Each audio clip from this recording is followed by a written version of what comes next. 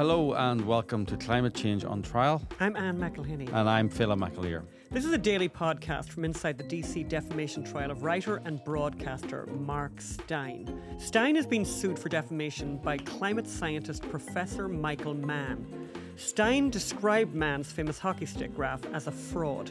Mann is also suing writer Rand Simberg, who made similar comments. Mann is a professor at Penn State University, famous for the hockey stick graph, which purported to show a sharp rise in world temperatures since industrialization. And it's a controversial graph. And this is a very important case about climate science, climate activism, free speech. So we're presenting this podcast in a very special way by having actors reenact verbatim the most exciting exchanges in court each day. You'll get daily updates in their own words of a case that is hugely important, as I said, because of the debate over climate change and the importance of free speech. So welcome to Climate Change on Trial, Day 3. A Nobel Mann, ? Just a note on today's episode.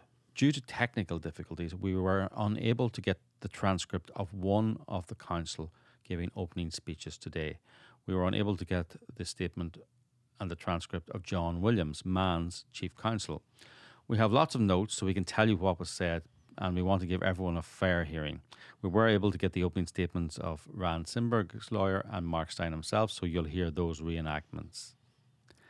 So, John Williams, he certainly does sound like the sound of his voice. You can hear that when he speaks. But he to does be fair, like speaking, and he was standing up, like, you know, from the get go. Yes. He was raring to go. Basically, he loves being a lawyer, basically. Yeah. And to be fair, his oratory was very good. I was impressed. I mean, you always feel like that after the opening speeches when the prosecution give their opening speech and something, you always think, kill him, you know, he's dead, you know, he should be guilty, because it's opening speeches are very, very, you don't really have to prove anything. You can make outrageous statements mostly. And you know, he started off with, you know, Mark Steyn and Rand Simberg have broken the bounds of common decency, because my client Michael Mann was standing up for the fact that climate change is real. And remember, then he was shot down by the judge because he's, you know, you're not allowed to say that because that's not a proven fact, obviously. Well, also because, as we were told many, many times yesterday, you know, this is not a case about climate change, apparently, even though obviously Williams wanted it to be that and was saying that today. And I suppose the situation is Simberg and Steyn compared Michael Mann to Jerry Sandusky. Now that's and as John Williams, as Mann's counsel said, you know, they compared him to, you know, they compared him to a sexual predator, and undoubtedly professional damage was done to him, and he said it was simply vile. Mm-hmm. Right? Yes. Now, when you hear that off the cuff, that he was compared to Jerry Sandusky, the coach at Penn State University who raped countless children, sodomized, as they said during yes, that. Yes. As he said, Williams said. Yes. You think that's terrible. Now the context is that they weren't comparing him to Jerry. And we'll hear that, hear that later, because yes. Obviously this is Williams getting to do his opening statement for Michael Mann. What was interesting that I thought was extraordinary was there were objections to his opening because I think he broke some rules because prior to this, I think what happens is counsel on each side make some rules and have some ground rules and things that they won't do and they will do and things that are included and are excluded.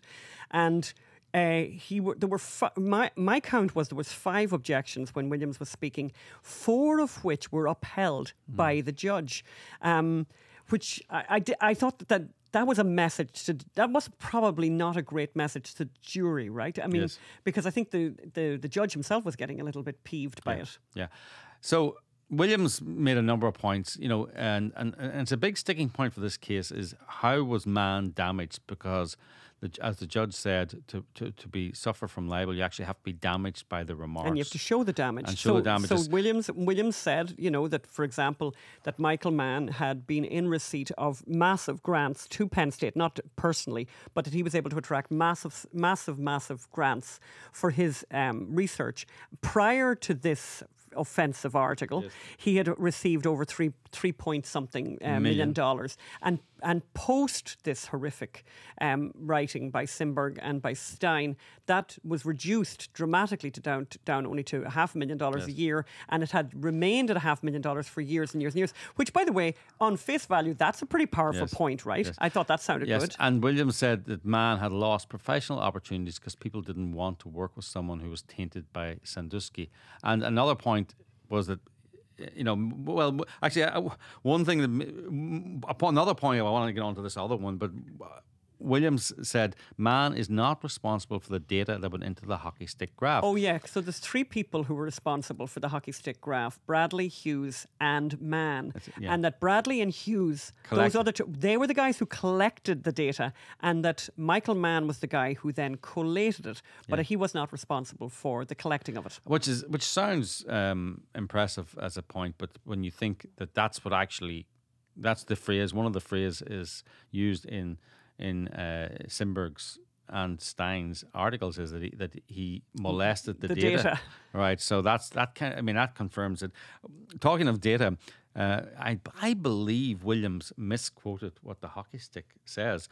According to my notes, he says Dr. Mann's hockey stick said that the temperature was flat for 1,000 years until it suddenly shot up in the late 1900s. I think it's the late 1800s. So I was speculating afterwards. Do we think that Michael Mann is now going to sue his own counsel, for misrepresenting him? There was a few weak points, no doubt about it. Williams, to prove damage and to prove, he said Mann had been harassed, and he could only produce 3 emails, two of which. I love the emails bit, by the way, Phelim. I really love that. So there was these, to show how awfully damaged Michael Mann had been. There was this quote Williams showed and quoted from 3 awful emails, dreadful emails that were sent to him. 2 of those emails from the one person, by the way, and 1 from another person. But I loved who the 2 emails were from. They were from a person called Overlord Mustafa at gmail.com. That's Overlord Mustafa at gmail.com, in case you want to get in touch with him yourself. Yes. And basically, he had sent some dreadfully upsetting things to Michael Mann. And then the other person who had written, I don't know if we had a name on that person, but they had broken up and called him a loser, basically. Yes, you're a loser like Paterno. And it's like, wow. Okay, this is what you're looking, and I think he tried to mention damage. That was Mark Steyn. Mark Steyn tried to do that. Okay, but basically, you're looking at damages for someone calling you a loser and someone called Overlord Mustafa writing you a nasty email. It's not the strongest point he's made. You and I, Phelim, by the way, have had if that's the best you've got, Michael Mann, come over to our house sometime, by the way, because we've had some choice emails. I remember somebody writing to us one time, Phelim, and they said that they hoped we would be hanged. Hanged, drawn and quartered. Hanged on a short rope. Like, get whatever the Nazis, whatever, some kind of, oh my God, really shocking. The one I liked was, you love pollution so much, I hope the children are born handicapped. Oh yeah, I remember that. Yeah, yes. Delightful. Yeah, just all in a day's work. We should sue. So then, he also made a big point that Mark Steyn was a mere radio personality, and lots of mentions to Fox News to try and, I suppose, pollute the DC jury. And as he did say, Simberg did call for Mann to lose his funding, so maybe that's where he's going with the damages. He then says when Mann or Mann's lawyer wrote to CEI, where Simberg's blog post appeared, and the National Review, Simberg replied, "Bring it on," and Mark Steyn replied, "Looking forward to it," i.e. looking forward to a court case. So they got their court case, and it remains to be seen where it'll take. I felt he had an okay case after Williams spoke. I have to say, after Mark Steyn spoke. Oh, God. And Victoria Weatherford spoke for Rand Simberg, I wasn't quite so sure. But an interesting thing, actually, a very interesting thing that we kind of become aware of today was because of the fact that Michael Mann is suing 2 people in the same case, it actually allows for a lot of, it gives quite a bit of time for the people who are being accused here. His opponents. His opponents to get to speak. So the first person we got to speak to hear from was Rand Simberg's lawyer. Victoria Weatherford, by the way, can I just say, it struck me as extraordinary that her name is Weatherford. We were told today by very clever people, the that most work with intelligent us person in our room, in the room, that it was, what's it called?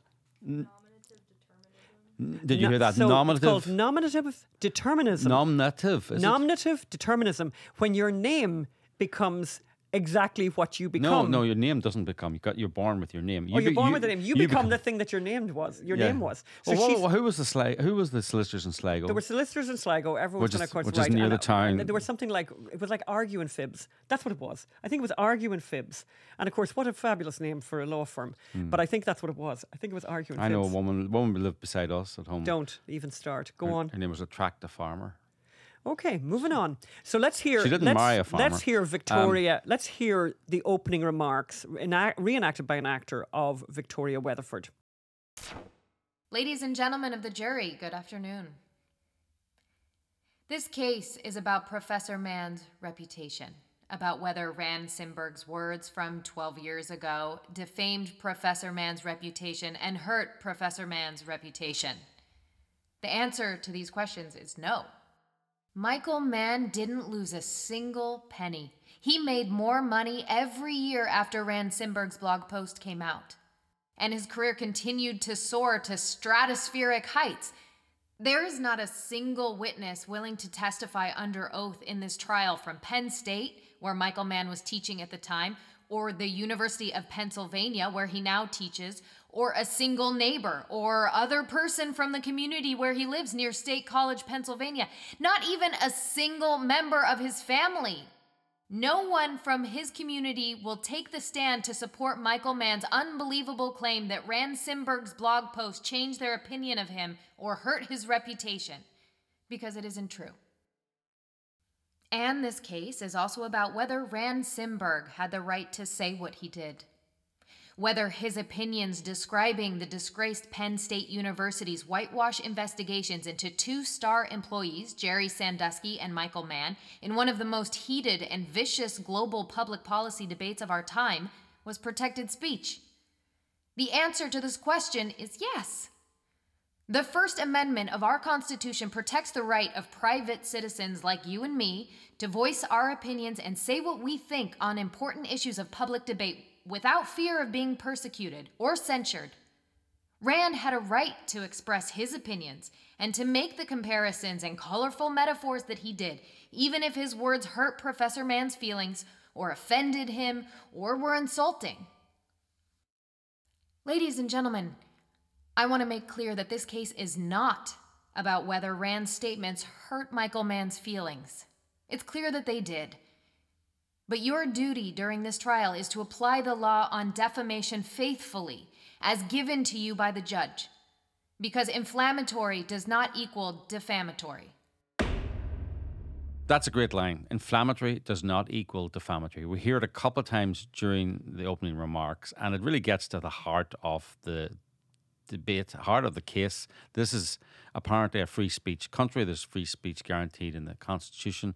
And, she also pointed out that Mann will not have anyone who can come to this court and swear under oath that he has ever suffered reputational damage as a result of the articles by Simberg and Mann. Yes, and there was a number of photographic exhibits that actually reinforced that. I mean, nothing bad has happened to him basically since. Yeah, he's partying with Leonardo DiCaprio and the Clintons and Al Gore and Elon Musk and all. And she argued also that Simberg did not have the actual power to cause actual damages to Mann's reputation and career. And she did a really good job of that, by the way, in lots and lots of ways, and we're going to get to hear that now. But she did a brilliant job of showing that these people, that Simberg basically isn't in the orbit. So that Michael Mann is actually is in a very rarefied elitist orbit that is massive and huge, and he's just adored all over the place. And Simberg, is not very well known. The piece that he wrote, we're going to hear about that. We're going to hear about that. Okay, yes. Let's actually go to that because it's better. Let's hear from Victoria Weatherford, again played by an actress. Let's hear it. Now, Rand Simberg is a smart man. He has degrees in applied mathematics and engineering science and is an astronautical engineer by training. He is a literal rocket scientist and worked on the space shuttle program. Rand is 68 years old and now he's semi-retired. He consults part-time on space policy issues focused on space exploration because his core belief is that we need to protect and save our species, humanity, from colonizing other planets to ensuring the very poorest on our planet have the resources they need to survive. Rand cares about saving and improving the lives of all of humanity, and he has dedicated his career to the literal frontiers of science. This is why Rand Simberg became interested in the ClimateGate scandal starting in 2009 and in Professor Mann's hockey stick research. Because Rand is a scientist himself who believes in the sanctity of the scientific method. He believes that scientists need to be curious, critical, and yes, skeptical about what we think we know because human lives are on the line. And Rand believes that this is how science advances, by rigorously testing and questioning our assumptions. Yet, as educated and smart as Rand Simberg is, as much as he cares about this issue and the science, the evidence will show that to Professor Mann and his professor friends, Rand is a nobody. He's an outsider, an unknown, and his opinions don't matter to professional climatologists. Rand doesn't have a PhD or a degree in climatology. He doesn't publish academic papers in this area or speak on panels or appear on television. He doesn't perform research or serve as a reviewer of academic literature. You'll be able to tell when he testifies that he doesn't have any kind of media training, and he is a very soft-spoken man. Rand is a concerned citizen, and he will tell you that he blogs on this topic because he thinks it's important. And the evidence will show that there is nothing that Rand Simberg could have said about Professor Mann's research or his ethics that could have actually harmed Michael Mann's reputation. Rand Simberg simply is not in his orbit. So then we get to really, again, the heart of the situation, how it wasn't defamatory to compare Michael Mann to Jerry Sandusky. And I know that... Because that's not what they were doing, because they were never doing that. What they were doing was they were comparing the treatment of Michael Mann with the treatment of Jerry Sandusky at Penn State. Basically, if you would cover up for your star athlete, who's really big and important, who was committing child rape. Yeah, the worst. So you would, if you're an institution who will cover up for the worst possible behavior imaginable, which is the abuse of children, of young people, then you're really capable of anything. And it's not. Why wouldn't you cover up? It's a very rational point, by the way. This is not. This isn't. This is a very. I think we should explain what the ClimateGate emails were, right? So what happened was it was a leak in the UK of climate emails among climate scientists, and it showed Mann to be fudging the data on the hockey stick. It showed him to be hiding declines. It showed him to be trying to undermine other scientists. It really showed him to be cherry picking data, all this stuff. And of course, the university was forced into an investigation. And the simple line is, if you would cover up for Jerry Sandusky, the star athlete director, wouldn't you cover up for your star climate guy who brings in millions of dollars also? And that's unanswerable. It may not have been true, but it's a very fair point to make. And even Mann knew that the so-called independent investigation was a whitewash. Let's hear Victoria Weatherford describe this. And where you're sitting sometimes in court and you're kind of bored, and then your jaw drops when you hear. Let's hear about the email. How we know for sure that Michael Mann knew for sure that what Penn State were doing in their investigation was a whitewash. Let's hear it in his own words, which are not the words whitewash, but let's hear it. This is classic.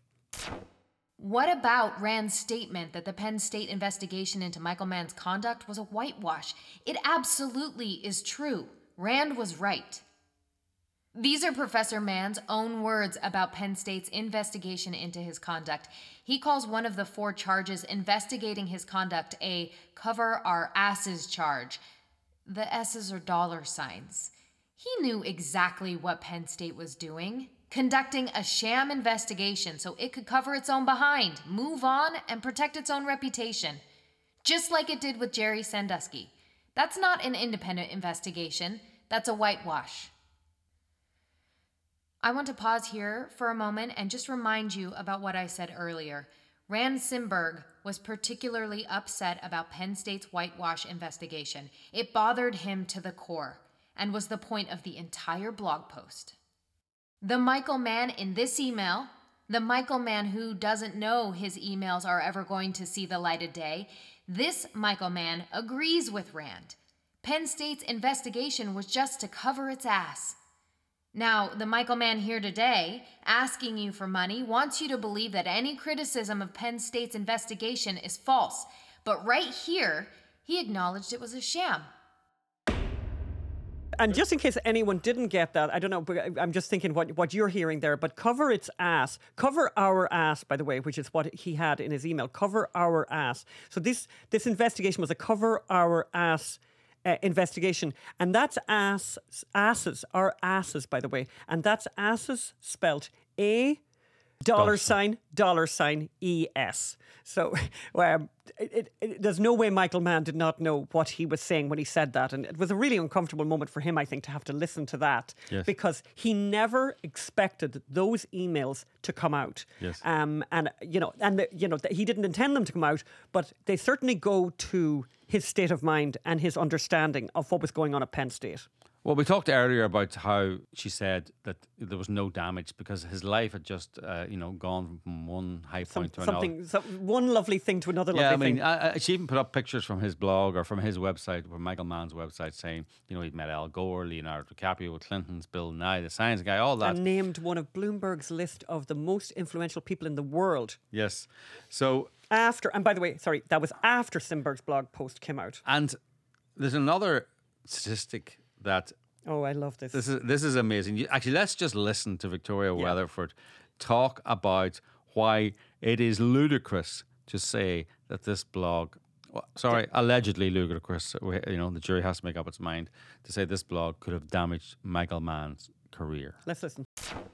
You will hear testimony that from July 2012, when it was published, through the end of 2020, Rand's blog post received about 17,000 unique page views. 17,000 unique views in the whole world over more than 8 years. That's it. This is nothing compared to Professor Mann's more than 200,000 Twitter followers who see his tweets. The truth is, Rand's blog post never went viral. Hardly anyone saw it. Michael Mann doesn't have a single witness from Penn State or State College, Pennsylvania who will say they ever saw it or that it changed their opinion of Professor Mann. And Rand didn't make a penny off of it. As for the Sandusky metaphor that Michael Mann is so upset about, the evidence will show that this statement was removed from the blog post after 7 days. The statement Professor Mann is complaining the most about was on Rand's blog post for 1 week, 12 years ago. That's it. So you heard it there. Yes. 17,000 views over 8 years. It's just incredible, by the way. These are very, very small numbers. And the jury was very interested in this section. They all leaned forward to take notes when this came up. Weatherford concluded by taking the case back to its main point that what Simberg said is free speech protected by the First Amendment and did not harm Mann in any way. This is her conclusion, which is reenacted. Let's listen. Now, it's clear that Professor Mann thinks that Rand Simberg should hold different beliefs, should read different news, should form different conclusions from the news that he reads. But Michael Mann doesn't get to tell Rand Simberg or anyone else what to read, or what to think, or what to believe. That is not what the law that you have been provided by Judge Irving says. Rand and each of us has a right to read whatever he wants.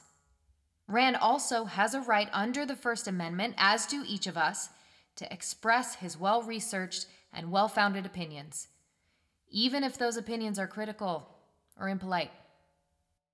Thank you for your careful attention today, and throughout this trial to all of the evidence that will be presented. Now, Michael Mann gets the first word, and he will get the last word at the very end. But I am confident that after the close of evidence in this case, that you will agree that Rand's statements were well-founded and not defamatory, and it's clear that Professor Mann hasn't been harmed in any way by Rand's words. And now we come to Mark Steyn. Yes. And as I don't know if I said that earlier, but I had felt that John Williams, certainly, that he had been treating himself like, the great orator and whatever. I think I mentioned that earlier. And I think we're about to, certainly for those of us who were in the court today, I was certainly in the eye line of Williams, and I thought he was rather taken aback, and He got grumpier and grumpier. I think he wasn't impressed now, because Mark Steyn, I have to say, was a tour de force. He wiped the floor, and so Mann was getting more and more frustrated. He wasn't happy. Well, when you hear what Mark Steyn was saying, though, and it was all facts. Very and by factual, the way, very rational, but also obviously with Mark Steyn's should add- turn of phrase, very amusing. Sorry, Philip, you were going to say? we should add that you have a role, a starring role, a cameo. Apparently, I was called out in the court, not by name, by the way, but I was called the Irish journalist. we'll get anyway, we'll see that. Yes. But let's just go over now to Mark Steyn's opening. I edited the first little bit of this, but I thought he played the I'm just a foreigner card. Perhaps did he overplay the I'm a foreigner card? I don't know. It was kind of he made some very, very good points about being a foreigner, and actually that was the reason why he brought that point up in the first place. But let's listen. This is a masterclass in how to present information that's very, very important, but you don't have to be po-faced about it. He was very amusing, very rational, and just brilliant, Steyn. So let's go over to that. I apologize for being foreign, and I apologize for being unable to stand up. I'm a Canadian on his last legs. I have difficulty standing, but I have no difficulty standing on the truth. The truth of what I wrote, the truth about what happened at a famous American institution, the truth about this man. To modify a famous line from an American courtroom drama, I think you can handle the truth. In my world, I can write something, Mr. Simberg can write something, and Mr. Mann can write something. And you're free to read all or none and decide what weight to attach to all or none. But in Mr. Mann's world, there's his take, and everyone else has to be hockey-sticked into submission and silence. I'd be inclined to suggest that's a little un-American. But as I said, I'm a foreigner, so it probably isn't for me to say what is or isn't American. And then there was more drama. There was an actual throwing up of hands. I think Michael Mann threw up his hands when Mark Steyn attempted to put up the National Academy of Science Code of Conduct. Now, he was able to bring it up. Because Michael Mann is a member of the National Academy of Science, and they have this code of conduct, which Mark Steyn wanted to bring to everyone's attention. And I can see why he wanted to throw up the hands, but things were just going to get worse and worse. So Mark was able to produce it. And this is the excerpt of the Code of Conduct that he quoted to the jury. NAS members shall treat all individuals in the scientific enterprise collegially and with respect. NAS members must refrain from all forms of discrimination, harassment, and bullying in their professional encounters. And then Mark just basically said, but that's what Michael Mann does every day. And it was a pretty bold statement. But then, oh my God. in an afternoon of shocking kind of testimony, I think this is one of the worst. I was actually shocked. I was shocked, yeah. The man did this so close to trial that he'd be so nasty and toxic about a witness for the trial. I remember thinking, is Mann deliberately trying to lose this case? So let's hear what Michael Mann did on MLK Day 3 days ago, the day before this trial opened. Michael Mann does this all day, every day on social media, discriminating against, harassing and bullying anybody who disagrees with him. Colleagues, other NAS members, interested members of the public, as you will hear from witnesses. He is one of the most vicious blowhards on Twitter, and tweeting is what he does, so relentlessly it doesn't appear to leave much room for any science. He doesn't stop for public holidays. So here's how he spent the Martin Luther King Day weekend, tweeting about one of the defense witnesses in this case, my fellow Canadian, my fellow Torontonian, Stephen McIntyre. Quote, in the hockey stick and the climate wars, I show how fossil fuel-funded Steve McIntyre played hide the hockey stick. There's a disturbing connection with the bad stats used to support early theories of white supremacy, unquote.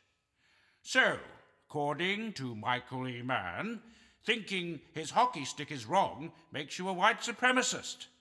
Now, Mr. McIntyre, as you will see in the coming days, is a perfectly respectable fellow.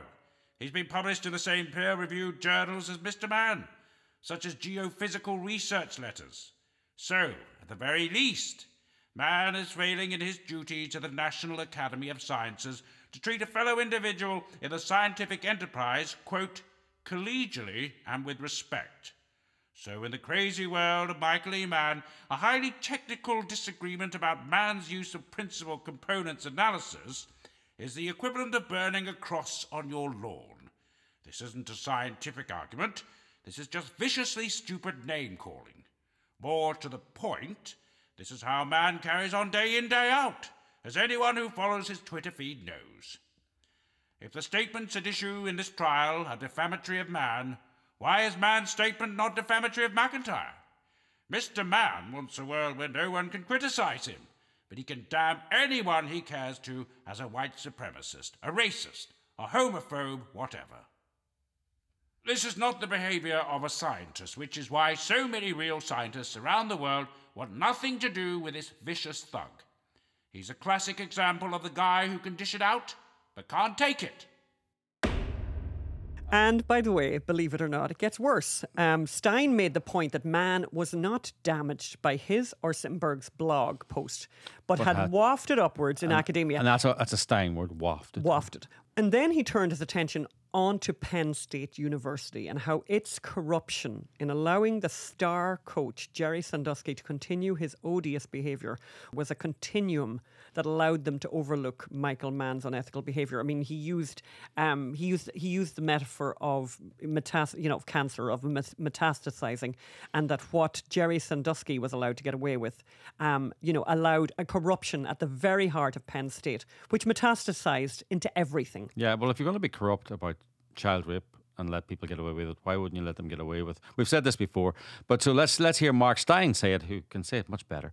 This is an actor reenacting Mark's opening statement from Mann versus Steyn and Simberg.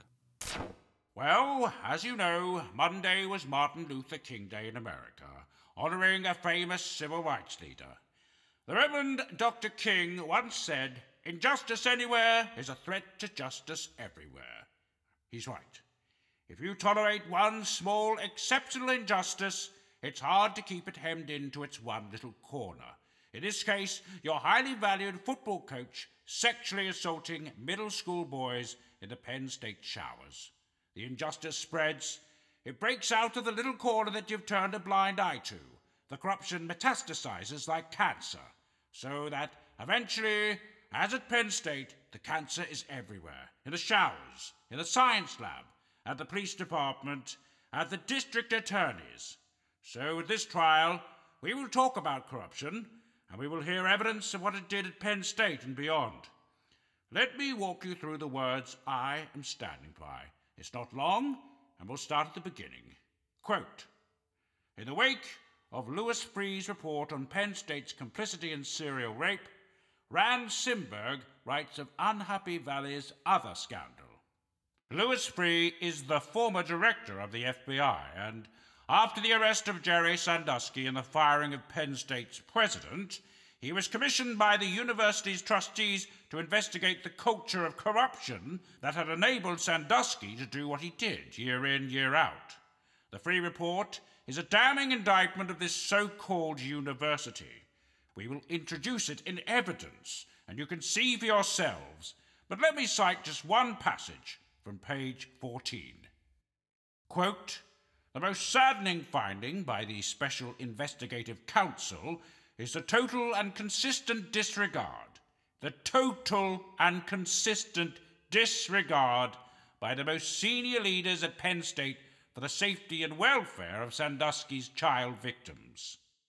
4 of the most powerful people at Pennsylvania State University, starting with President Graham B. Spanier, remember that name, Graham Spanier, failed to protect against a child sexual predator harming children for over a decade. They exposed this child to additional harm by alerting Sandusky, who was the only one who knew the child's identity, of what McQuarrie saw in the shower.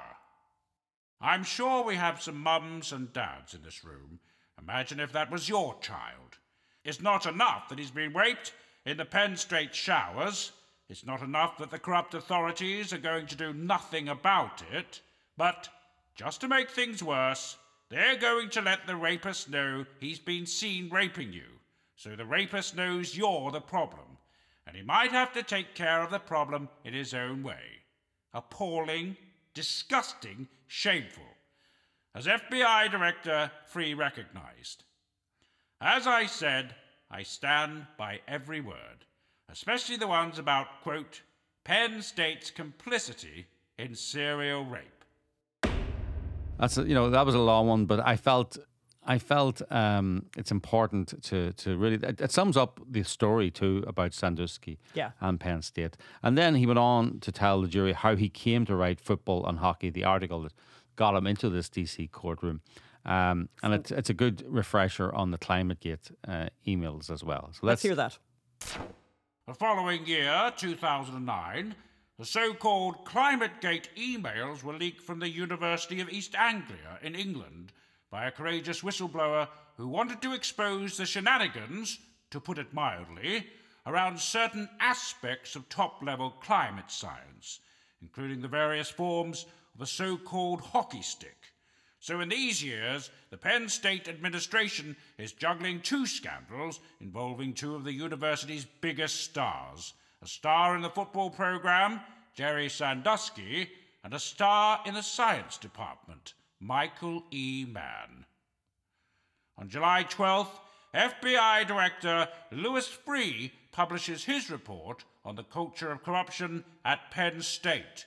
And 3 days later, 72 hours later, July 15th, 2012, I write my entirely truthful internet post.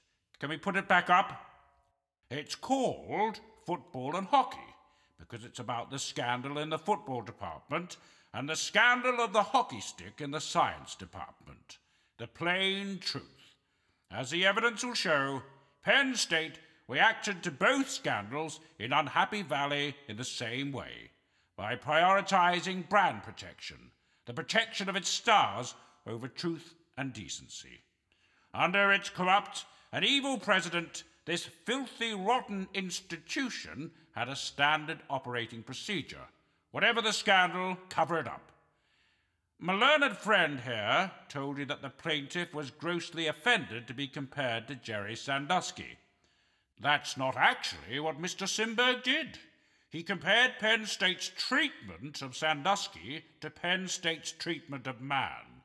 As Councillor Williams well knows, we're comparing the investigation of Mann with the investigation of Sandusky, because both investigations were controlled by the same chap, a corrupt convicted criminal called Graham Spanier.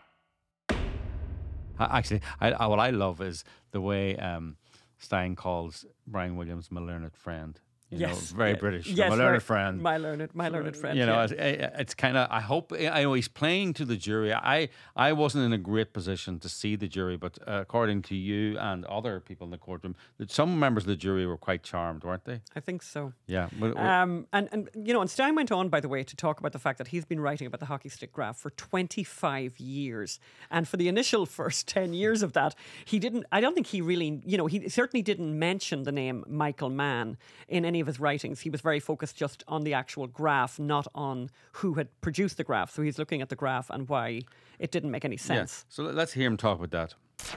For the first decade or so of my rubbishing of the hockey stick, I never mentioned Michael Mann's name, because I was writing about the end product, the hockey stick. So I'm not like Mr. Mann here, who spends all day on Twitter doing what aficionados of other sports such as association football, soccer, call playing the man, not the ball. I have no idea why disagreeing with Mann's hockey stick makes one a racist and a homophobe. If Mr. Williams is willing to put his client in the witness box, maybe we'll ask him. Yeah, this is a fair point, and it's a very interesting point about why he didn't mention Mann, because he only started mentioning Mann because of the ClimateGate emails.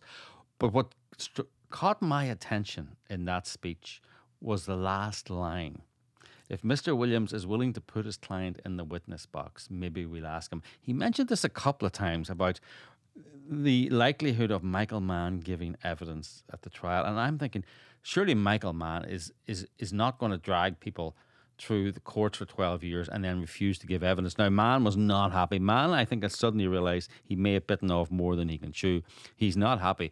But will he really not give evidence? I mean, I didn't talk to you about this, Anne, but what do you think the chances are of Mann settling, pulling out of the case? I don't know. I mean, obviously, Mann was very, very uncomfortable when Steyn was speaking. But then, when his friends are speaking, he looks very, very happy, and he smiles and nods and stuff. But when Mark Steyn was speaking, now he certainly was. Oh, it was not a pleasant day for him. He was an uncomfortable character. But I think I think he's arrogant, and I think the chances of him not speaking are very low. Well, did you notice that Williams said today? Due to his hectic teaching schedule, he can't come every day. And, and it's like, really? You dragged these people through court for 12 years and you didn't clear your teaching schedule for 2.5 weeks? It's like, so anyway, we'll move on. And by the way, we have just gone, some of you might remember, we've just been through apparently, some kind of a pandemic, during which time a lot of teachers in universities and schools around the world went online. And in fact, that was when they were dealing with small children, by the way, they were online. So the idea that Michael Mann couldn't somehow, kind of phone it in a little bit for a few days, I'm not super convinced by. Well, anyway, let's hear Mark Steyn explain why he started to mention Mann in his writings after the release of the ClimateGate emails. Let's hear that. But as I say, I play the ball, not the man. So I wrote about the work, the graph, not its co-author, until 2009, when the ClimateGate emails were released to the world and the plaintiff's character swung into focus. Yeah, as he said, he didn't want to play. He wanted to play the ball, not the man. And it was only until ClimateGate went. I think up until then, he knew it was a fraud, he said, but he didn't realize that the person behind it was a fraud. So then we come to what I thought was a part of the opening speech that really resonated with the jury, really, really shook the jury. Oh, gosh, yeah. This In fact, that's why we called this episode A Nobel Mann. Question mark. A Nobel Mann? Question mark. I almost don't want to give you away the ending here, but like Michael Mann has had a long career of fraudulently pretending to be a Nobel Prize winner. And it's not like, you won the egg and spoon race when you were, in the under 11 division at your local high school or whatever, or middle school or whatever. I don't know. This is the Nobel Prize. This is huge. And I honestly, we are spoiling it. We are spoiling it. Let's hear. Take it away there, Mark Steyn. Take it away, Mark Steyn, again being played brilliantly by an actor. Yet, in the 11.5 years this case has been chugging along in the District of Columbia courts, I have learned something about the graph's creator too, Mr. Mann here. 11.5 years ago, in Councillor Williams' statement of claim laid in this very courthouse, Messrs. Mann and Williams charged me and Mr. Simberg with, quote, defamation of a Nobel Prize recipient. A crime I was not hitherto aware existed in the District of Columbia or anywhere else. Put it up there, please. Do you see that? Quote, it is one thing to engage in discussion about debatable topics. It is quite another to attempt to discredit consistently validated scientific research through the professional and personal defamation of a Nobel Prize recipient, unquote. That's one of 3 paragraphs in Mr. Mann's original complaint in which he claims to be a Nobel Prize winner. But there's only one problem with it. This man is not a Nobel Prize recipient, not at all. Yet he has passed himself off as one for years on end. There are very few of those, a few dozen around the planet at any one time. So purporting to be a Nobel laureate is the equivalent of what they call stolen valor. Those contemptible men one runs into from time to time who claim to have been combat veterans in the thick of it at Omaha Beach on D-Day, or in Vietnam, or in the Sunni Triangle in Iraq, or wherever, when in reality they were back home in the lazy boy recliner watching Dancing with the Stars. As you will hear in the coming days, Michael Mann is the only scientist on the planet for whom the director of the Nobel Institute has had to issue a statement explaining that he is not and never has been a, quote, Nobel Prize recipient.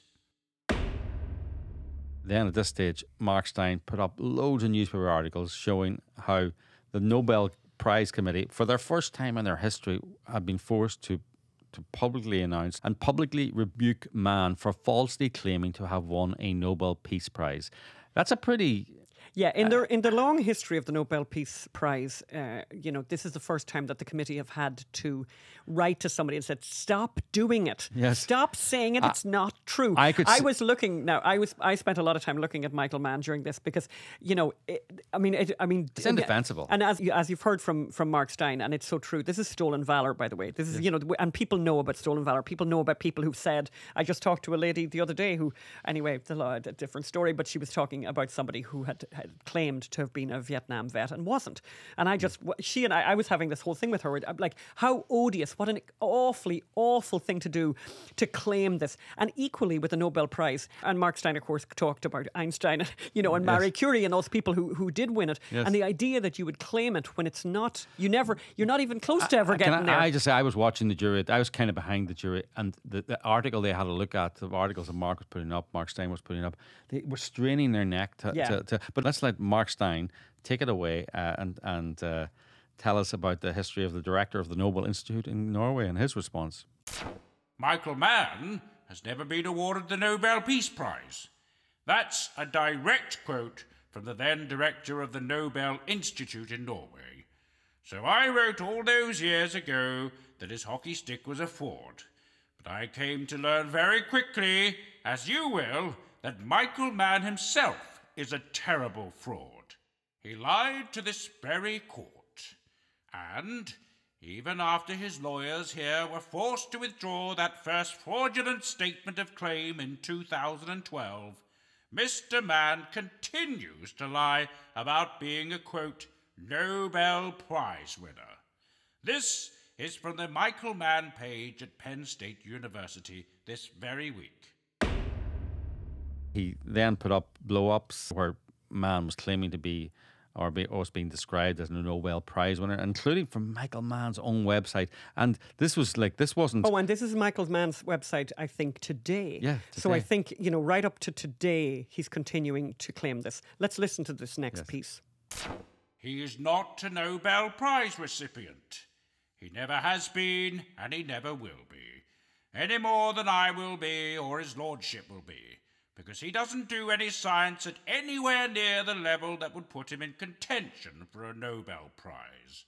He's an activist, a tweeter.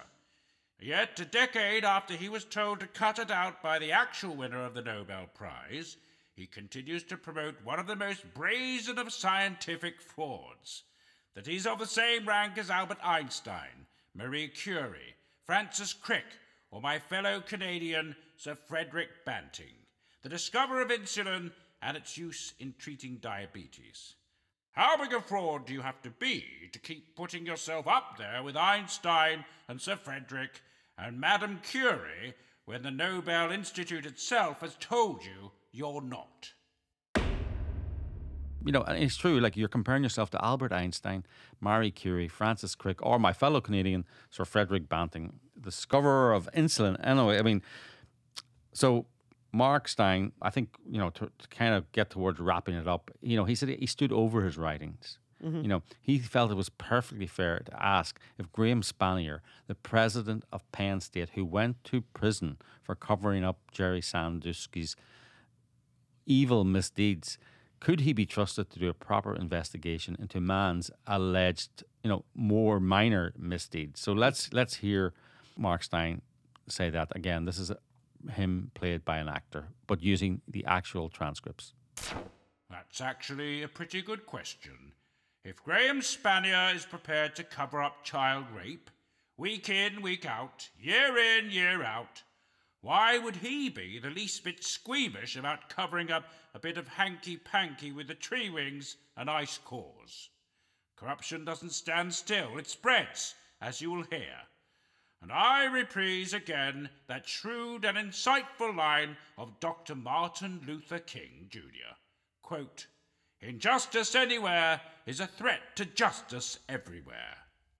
We're told by Councillor Williams that Mr. Mann has been, quote, unquote, exonerated.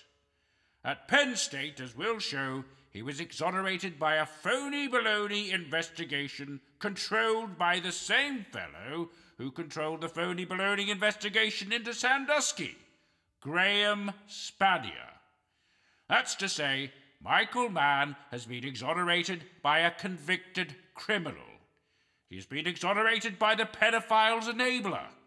I have no idea why he'd want to put that on his CV. I certainly wouldn't, and doubt you would either. Yeah, and then, oh my God, there was a great spot as well where Steyn played a tape where Spanier, who's the Penn State president, was deposed and was asked, in the deposition was asked, did you speak to Michael Mann? Did you have a conversation with Michael Mann? When this investigation was ongoing, and Spanier says, no, I have no memory of that at all. Only to have him then be asked to read an exhibit, which you could see him on camera. This is the president again of Penn, Spanier, being asked to look at an exhibit, and the exhibit then, of course, and we get to see the exhibit then, and they put it up on a screen, and basically in the exhibit, it's Michael Mann sending an email to a colleague saying that he'd had this lovely phone call. He'd had a lovely phone call. Don't worry about the investigation. I've just had it, and the word he used was a reassuring phone call from the president. Reassuring phone call. And now I want to talk about the funny bit of today. Well, not the funny bit, but it made me smile. So if you heard yesterday's podcast, you'll hear how I became embroiled in a courtroom drama for the cheek of daring to ask Michael Mann some awkward questions. Outside the courthouse. Yes, outside. Is your right. Yes. So Mann's lawyers basically lied about it to the judge, and the judge threatened to ban me from the courtroom. Typical Mann-style bullying, obviously, is infectious and goes on to his counsel. And today it was Anne's turn, not quite as dramatic and not quite no bullying involved. It rose when Mark was pointing out that Mann, because he is bully, had chosen to sue targets that he thought he could destroy. So enter Anne McElhinney from stage left. But, putting aside all that, what Councillor Williams said about me and Simberg uniquely associating Mann and Sandusky is not true. Not at all. Insofar as I can determine, the very first media piece to connect the Sandusky corruption with the Mann corruption came 7 months before Simberg and me, and just a few weeks after Sandusky's arrest. It was in the Daily Telegraph of London on December 6, 2011, and headlined, quote, "Jerry Sandusky and Michael Mann, much in common?" In fact, I see the delightful and perceptive Irish lady who wrote it is here in court today. Now, at that time, the Telegraph was the United Kingdom's biggest-selling broadsheet newspaper. In fact, the biggest-selling broadsheet newspaper in Europe. It sold 2/3 copies every day. For purposes of comparison, that's close to 5 times as many copies as the Washington Post sells. And Mr. Mann was well aware of this story. Jerry Sandusky and Michael Mann, much in common? Because it was emailed around a climate group he belonged to. Can we have Exhibit 520? Do you see that? Miles Grant, a climate blogger, emails, "This may be the saddest plea for attention I've seen." And Michael E. Mann replies, "Sickening." Yes. So, Anne, tell us about writing that article. Yeah, well, I have no memory of it, by the way, which I have to honestly admit. This is a long time ago. Which, by the way, and I don't know if we mentioned that earlier, but Mark Steyn was saying about trying to make clear to the jury how incredibly unjust it is that so much time has passed. And he was saying to people, do you know what happened the year that I wrote this article? The day, whatever, the week that I put out this, it was when Gangnam Style was a massive hit from was he Korean or whatever? Yeah. So yeah, I don't even remember writing this, but apparently anyway, I wrote an article prior to Mark Steyn and Simberg making this connection. The exact. By the way, I know you're a brilliant journalist, Anne, but it's not. It wasn't. Maybe you were the first, but it wasn't like. By the way, did you like the way he described you as this delightful and perceptive Irish lady? Delightful and perceptive Irish lady, and indicated me to the court. I kind of wish she had said fragrant, as in yes. Well, we don't want to get into Mary that. Archer. As in Mary Archer, that's another story film. I wonder how many of our listeners would get that reference to Mary Archer. Well, if anyone knows the Mary Archer reference, please do write it in the notes, and we obviously in the comments. We would love you to write leave us a comments, review. Leave us a review and write who is Mary. I'm asking you now. Tell me who is Mary Archer. Put it in the comments. And why would she be fragrant? So coming to the very end of Mark's very brilliant opening, there was an incredible jaw-dropping situation that he set up. So you could see on the desk in front of Mark, and Mark, remember, is in a wheelchair, and he was so brilliant today, by the way. But anyway, he had this bunch of books, and the books are all written by Michael Mann, and they span a number of years, and this, whatever. So he then used these books very, very powerfully. Do I say Philip, or will I let Mark say it? Let Mark Steyn. Let's hear Mark Steyn saying it, and this is again an actor playing this role. Councillor Williams says his client is outraged at being associated with Mr. Sandusky. But he is associated with Sandusky, and not just because they both worked at Penn State. The analogy drawn by Mr. Simberg is not difficult, as we shall show. It says that Mr. Mann is a beneficiary of the same corrupt regime of which Sandusky was a beneficiary. It does not say that Mr. Mann is a paedophile, but as we will show you, he is pals with the paedophile's enabler, even after Spanier was jailed for child endangerment. Here are some of Michael Mann's books. All of them thank Graham Spanier in the acknowledgements. 2012, The Hockey Stick and the Climate Wars, Dispatches from the Front Lines. This was published in 2012, a few months before Graham Spanier was indicted for perjury, obstruction of justice, failure to report child abuse, and a few months before the report by former FBI Director Louis Freeh found that Spanier exhibited a striking lack of empathy for Sandusky's victims. 2016, The Madhouse Effect, How Climate Change Denial is Threatening Our Planet, Destroying Our Politics, and Driving Us Crazy. Again, Mr. Mann thanks Graham Spanier in the acknowledgements, even though Spanier is now headed to trial. Oh well, innocent until proven guilty and all that. 2021, The New Climate War, The Fight to Take Back Our Planet. So it's 2021. Graham Spanier is now a convicted criminal, but that's not enough for Mann to cease thanking him in the books. 2023, Our Fragile Moment. Just last year, Graham Spanier has been jailed for child endangerment. He's in his yellow jumpsuit, and this man is still putting him in his books. So Michael Mann is embarrassed to be associated with Jerry Sandusky, but not embarrassed to be associated with Jerry Sandusky's criminal enabler, a man sent to prison for endangering children. Does anybody in this room other than the plaintiff have friends who were jailed for endangering children? Would any of them thank the child endangerer, the pedo enabler, in their books, even after he has been convicted, even after he has been imprisoned? That's the way our horribly corrupt society works. Graham Spanier covers Michael Mann's ass, and Michael Mann covers Graham Spanier's ass. We make our choices in life, and we live with the consequences. And Michael Mann made his choice, as we shall prove in the days ahead.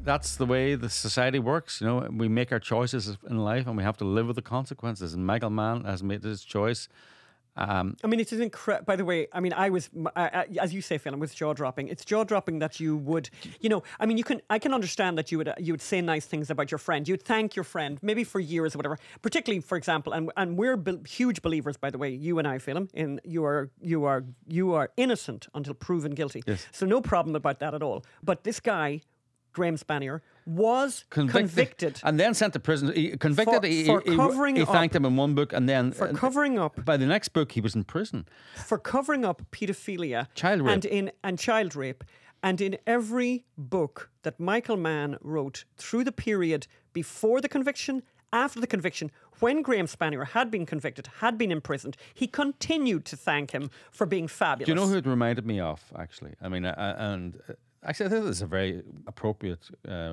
connection. It reminded me of Prince Andrew and Jeffrey Epstein.